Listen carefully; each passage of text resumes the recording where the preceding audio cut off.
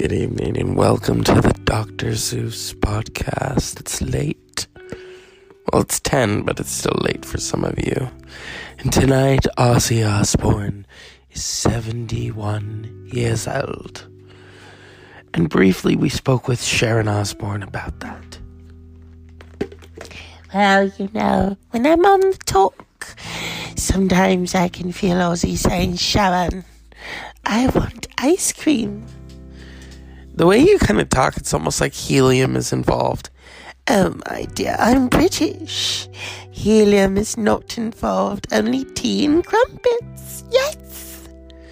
So, what is the one thing you did for Ozzy's birthday in years past that really can be the gift that keeps on giving? Well, I had my boobs done on his birthday, and they were finished. And I'm sure you can imagine what happened next. Thank you, Sharon. So, at this point in your life, what are your hopes for you and Ozzy? Well, I hope that we don't end up in an old folks' home, because that just wouldn't be lovely. And Ozzy loves to cuss, and so do I. And we have our dogs, Minnie and Cash Money, and our kitty cats, yeah. Oh, thank you, Sharon. You sound too festive to be on the show. Oh, my dear, I think I had a little catnip. But I'll tell Ozzy that you said happy birthday, okay? Bye, Sharon. Oh, the Dr. Zeus podcast just keeps on giving, doesn't it? Oh, my goodness. I'm so tired, even though I took a nap. Yes, folks, it's just one of those nights. I tried calling Mr. Texas, but he's probably on assignment, He likes to think of himself as, the hardest working man in show business, or in his case, hoe business. I'm working on, one of my friends wants to come on here and do an impression of Rudy Giuliani. So we'll see. I mean, we could do something else, though, We don't have to bring Giuliani on here. He's kind of nasty anyway. But just his bottom teeth. Oh, my dears. It's Danton Maggie. Yes. Oh, ow. I think I need to. What's this? Okay. I definitely need a haircut. When I wake up in the morning, my hair looks like Robert Smith from The Cure. I mean, it sticks up like that. Especially when I get out of the shower and I think, I couldn't go about my day with that, though, because, I'm not in The Cure. I listen to The Cure, but I'm not in them,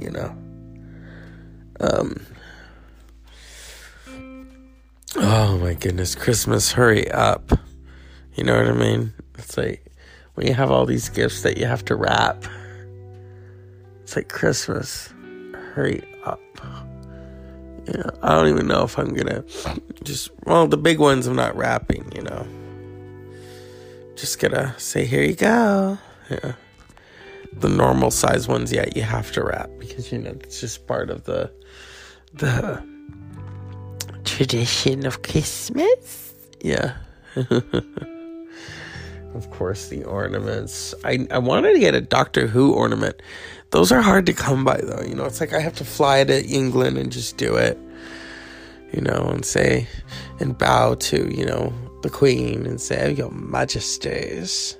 But I'll let Helena Bonham Carter do that for me. She was telling a really great story on The View about meeting Princess Margaret, whom she's portraying.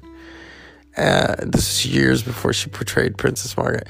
And how Princess Margaret could give you a compliment and a put down at the same time. She saw Helena and she's like, I see that you've gotten better at acting. I see you've gotten better at acting. Okay.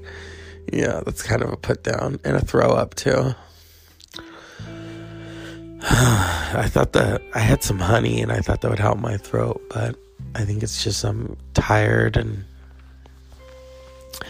I've been listening to a lot of 80s songs. And I was never a Genesis fan. I was never a Phil Collins fan. I mean, I like some of it, but then after you see American Psycho, you're like, no. Oh, God. When he does what he does to Sussudio, yeah. But the Mike Rutherford of Genesis formed Mike and the Mechanics in the 80s, and they had, Silent Running, Can You Hear Me Running? Oh, I love that. That brings back so many memories of hearing that as a kid, and The Living Years, of course, It's weird. When you hear certain songs from the 80s and you're like, oh, I remember that song, or I remember that time. Mm-hmm. Yeah. Homie, don't play that. Now you look at the music industry and it's like, what? Was it last weekend or the weekend before that? When Selena Gomez opened the show, and, I'm sure she's a nice little Disney person, but I don't get it. I really don't. I don't get the appeal. I don't get the songs don't sound good. It's like, okay, what are you doing? Why would you open the show for one? Taylor Swift should have opened the show. But that's just me, I remember she did that one song, When You Ready, Come and Get It. And I thought, okay. Doesn't have a very strong voice, But I'm sure, Pro Tools helps. Yeah, today's music, I'm just kind of like, why? Even Lana Del Rey. I'm not a big Lana Del Rey fan. I don't get it. It's like, okay, it's erotic, I understand that, but it's like, I'm not going to have that on in the background, just like the one time I was with somebody and Lady Gaga's Born This Way started playing. I said, okay, stop. We're not doing this to that song, because I like that song and I don't want to have adverse reactions to. It doesn't matter if you love him or capital IHIM, because put your paws together, because you were born this way. Oh my God. I love it. I love her. And I love that Madonna lost her shit, because she said, oh, that's my song. No, it's not. She may think, it is, but it's not. Here's my thing with Madonna. I like her.